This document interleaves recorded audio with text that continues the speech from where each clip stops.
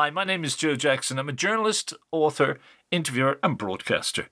And down through the years, one of my great delights is, if not presenting radio programs about the music I love, then being asked to discuss it on someone else's radio show. What follows is one such clip of myself and Mike Murphy, Ireland's greatest art show presenter ever, discussing something I wrote about during my 10-year tenure with the Irish Times. You see, during that decade, the 1990s, I also happened to be the popular music correspondent for the art show on RTE Radio 1. And both that station and the Irish Times like to see themselves as the radio station and newspaper of record, respectively. These programme segments, and sometimes full shows, would usually occur after Mike read an article I wrote and phoned me to appear on the programme, or after I myself would recommend an item that might be of interest to our listeners, and even provide a script, around which Mike and I would happily improvise. By the way, if you want to read some of the articles I wrote about music, the arts and popular culture in general, plus politics, check out my website, joejacksoninterviewer.com. But first, another classically trained musician who at one stage outsold every recording artist in the world with the exception of Elvis. I'll be talking to Joe Jackson later about his career, and this is one of his biggest hits, Neil Sedaka. Do-do-do down, do-be-do down, down. Comma, down, do-be-do down, down. Comma, down, do-be-do down, down. Breaking up is hard to do. Joe, I guarantee you there are people listening here on a bank holiday Monday now, and they were singing along, whether they knew it or not, to that. Okay, that was Neil Sedaka there, Breaking Up is Hard to Do. And I mentioned that he was classically trained. What actually was his background?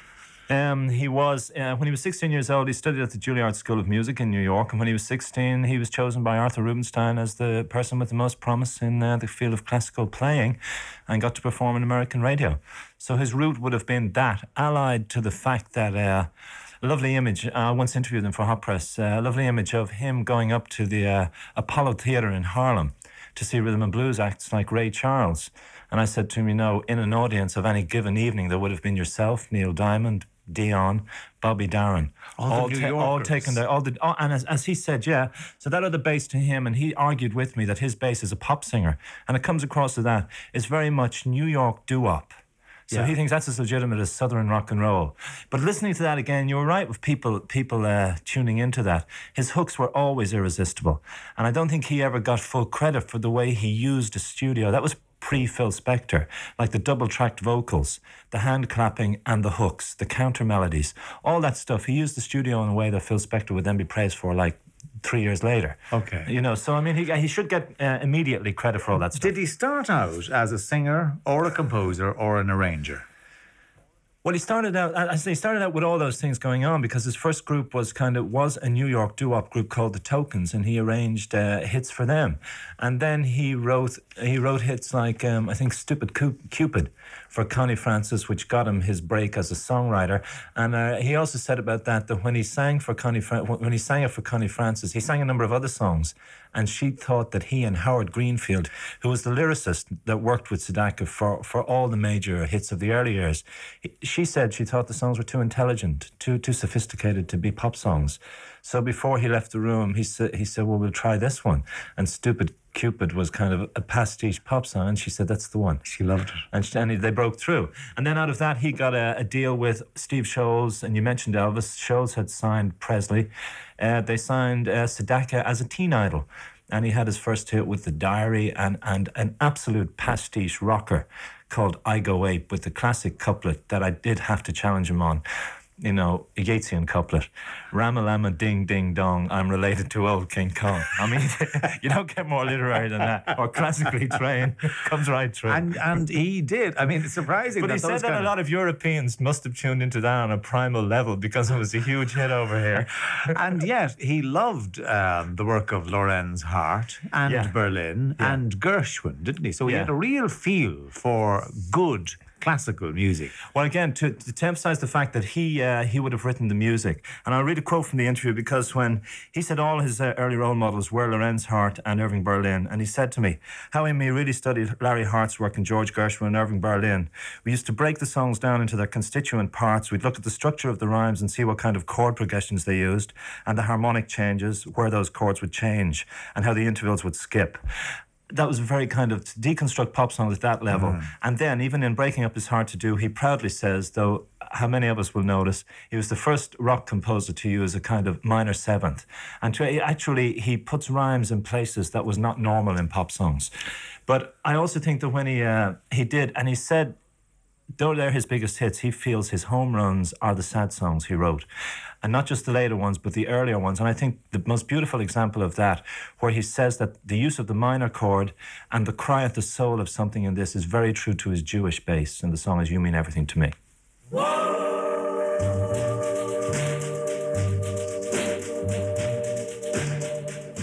You are the answer to my lonely prayer. You are an angel from above. I was so lonely till you came to me with the wonder of your love. Now, that was from what, late 50s, early 60s? And a terrific orchestration. Yeah, well, there. that really does. He said at the end of the interview that he likes, he would see his lineage, not just going back, and I did say that the minor chord and the cry at the heart of the music, he brings back to Jolson and Eddie Cantor, and it's his Jewish base too. But also, I mean, he studied Beethoven, he studied Mozart, and you can hear those kind of Beethovenian kind of runs with the orchestra. Do you reckon that Neil Sedaka was at his best with sad, emotional songs? Yeah, I think he was, and I think I think he believes that they're the songs that are more true to his soul, to use that romantic phrase. But I also think for most people who grow up in the 50s or his second career, which started in the 70s, they would probably relate to, Calendar Girl, Breaking Up Is Hard to Do, and, Love Will Keep Us Together, Standing on the Inside, or stuff like that, which are hook-ridden kind of classic up pop songs. Okay. So there's a kind of dichotomy there between what he would say, but I would agree with him that the better songs were those songs that captured that minor mode. But then How I think about the same is true of Neil Solitaire? Diamond. Solitaire now is a good one. Yeah, well, isn't it? Solitaire is that kind of has got that kind of the classic imagery of the person alone and the minor chords. And Solitaire would be like a grown-up version of You Mean Everything to Me. It has that kind of slow soul movement. Yeah. You know? That and it was recorded by Elvis, among others, wasn't it? Yeah, he hates Presley's version, and Elvis, because Presley's version, he said Presley did not respect the chord sequence, he didn't respect the melody. But if you listen to Presley's version of that, Presley recorded it again, and we've probably talked about this before, when about a year before he died, and he was too heavy to go into a recording studio. It was recorded in his home, and there's a demonic feel to it. It's like he's singing from hell. And I saw one reading of the Solitaire lyric is that people, when he sings The King of Hearts is well concealed, and we have touched on this before, the gay community have reappropriated that song, saying that he is singing to a man, be the King of Hearts being the man he is singing to. And when the Carpenters recorded it, they would not sing that lyric. But when some gay singer then did it later, he restored the lyric. Elvis didn't sing it either. So there's that kind of question mark hanging over even a song like Solitaire. But I think Presley's version of the song is superb, emotionally, musically. Nonsense. Not so good. Not so good. At the beginning of his career, he must be making huge money in royalties now from songs like Solitaire. Well, he did say to me that Solitaire, and he's one of the few people which I really admired about him. When you talk with these rock and roll stars, they're running shy when it comes to asking them about money. He said that Solitaire is worth $1 million alone. $1 million? £1 million, $1 million alone a year. A year? On royalties. Just the one song? Yeah, and he said for the rest of his catalogue, it's a 6-figure sum that comes in yearly and will come in for every year of his life and for every year of his children's life, that he's a millionaire many times over. Must be a 7-figure. Well, yeah, but he said, at that stage, maybe you don't need to know how to count. But he also said that. Well, and there's a telling aspect to it in that he was he claims he was ripped off at the outset. He was part of the Brill Building Brigade, and he said, like, Don Kirshner, who then created the Monkees and all that, they would be getting £100,000 a year for producing his work, and all he would be getting as an employee of the building was the royalties on the radio plays. So there is that, and that's why when we play a song like Standing on the Inside, which is when he made his comeback in 1970, if you apart from the sweetness in his voice, there's a kind of bitterness, as in, you know, here I am back again, and it's like I paid no dues but don't believe it. Standing on the outside, looking in, you know it's been a long time, don't know where to begin. Okay, there we had Sedaka and Standing on the Inside. Now, came the 60s, and then, of course, you had the Beatles, and, of course, you had Bob Dylan. Did these have a detrimental effect on performers like Sedaka? Yeah, well, it was the end of the era of the teen idols. I mean, the pre-Beatle teen idols virtually were wiped away in like a year, in 64. But he also said to me, and it was a good point to make, that rock music and rock criticism then became too focused on the word, post-Dylan. And that's absolutely true. He said, so he was writing more imaginative melodies, he was stretching things, and number one, RCA would not put them out. Number two, the fans didn't want them, so he basically retired in 66 and started producing, writing songs for other people like Johnny Mathis. But then around 1970, he did what he regards as his best album called Emergence, which was a response to Carole King, who Oh Carol had been written about. Yeah, he had a relationship with Carole King and Oh Carol. Yeah, and Oh Carol. And then her first single was O'Neill in response to that, which was Brill Building Perfection. O'Neill. Yeah, O'Neill. Really? Yeah, okay. A classic, should be sought out by everybody on the planet. And she doesn't talk much about it these days. So she released Tapestry, and he released the singer-songwriter album in the early 70s called Emergence, which was described by Rolling Stone as as legitimate a comeback as any other kind of teen idol of the 50s, and it was like Jim Croce he was compared to. And that was a very good album, very satirical, songs like Cardboard California, mocking the whole tone of California Times, and also, as he said, symphonically stretching the music to 4 and 5 minutes, where the Beethovenian thing we referred to earlier became a dominant mode on that album. And then he followed that with the album we've just heard a track from, Standing on the Inside, where he recorded with 10cc. So he really got, and he is quite angry that songs like Or The Hungry Years or Bad Blood, which was his biggest hit in America, that people continually come along and say, Oh Carol, or Breaking Up Is Hard to Do, when he believes his greatest body of work is of the 70s and onwards. When you say that you use songs like that, Oh Carol, and those kind of songs, they are, and the Connie Francis one that we talked about earlier on, they're trite in the main. And would he not like to be remembered, or supposing he was compared to someone like Barry Manilow, would he be upset? Well, yeah, no, but he would argue that, and he'd slap your face now for saying that, because he would say that they are trite lyrically, which is probably criticising his lyricist. But they're also a reflection of their time. You know what I mean? That is what teen idols were supposed to be singing at that point. But as he said, musically, they're more sophisticated than a lot of the pop songs that were being written. But he hates the comparison to Barry Manilow. And he said he would, if he dies, the idea of somebody, his family, reading an obituary that says, teen idol in the Barry Manilow mode would just drive him mad. And it ties in when he says, because he says that the difference is that, and it's his word, I do have balls, I do have soul, I do have substance. And he claims that Barry Manilow does not. So he hates that comparison, but it's eternally thrown in his direction. And is he a maligned character? Is he?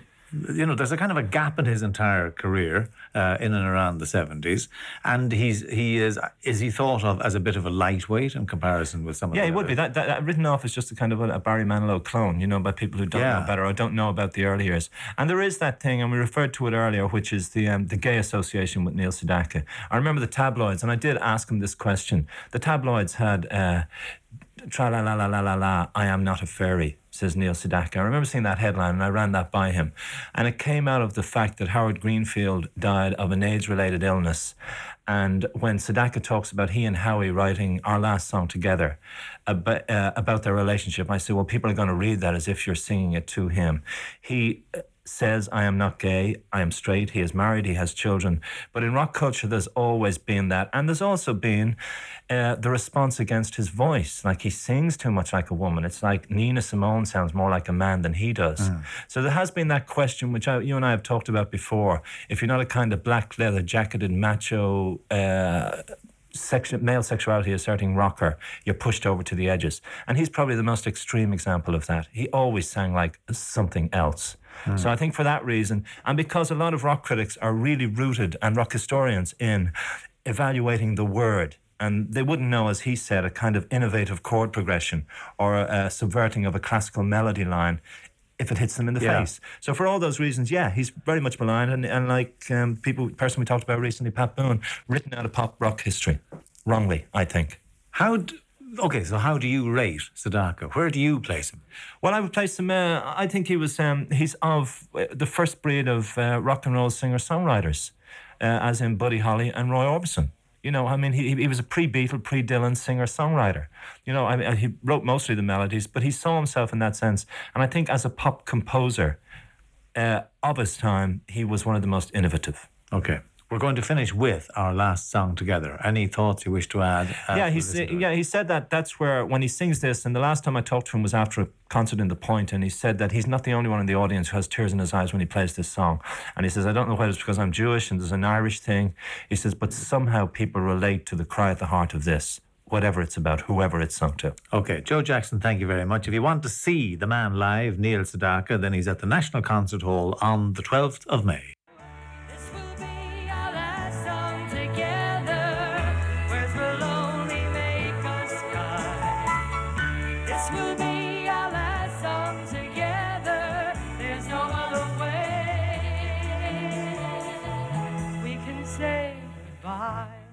Hi, Joe Jackson here again. I thank you for listening to this edition of the Joe Jackson Interviews podcast. And don't forget, if you want to read any of my articles, check out my website, joejacksoninterviewer.com.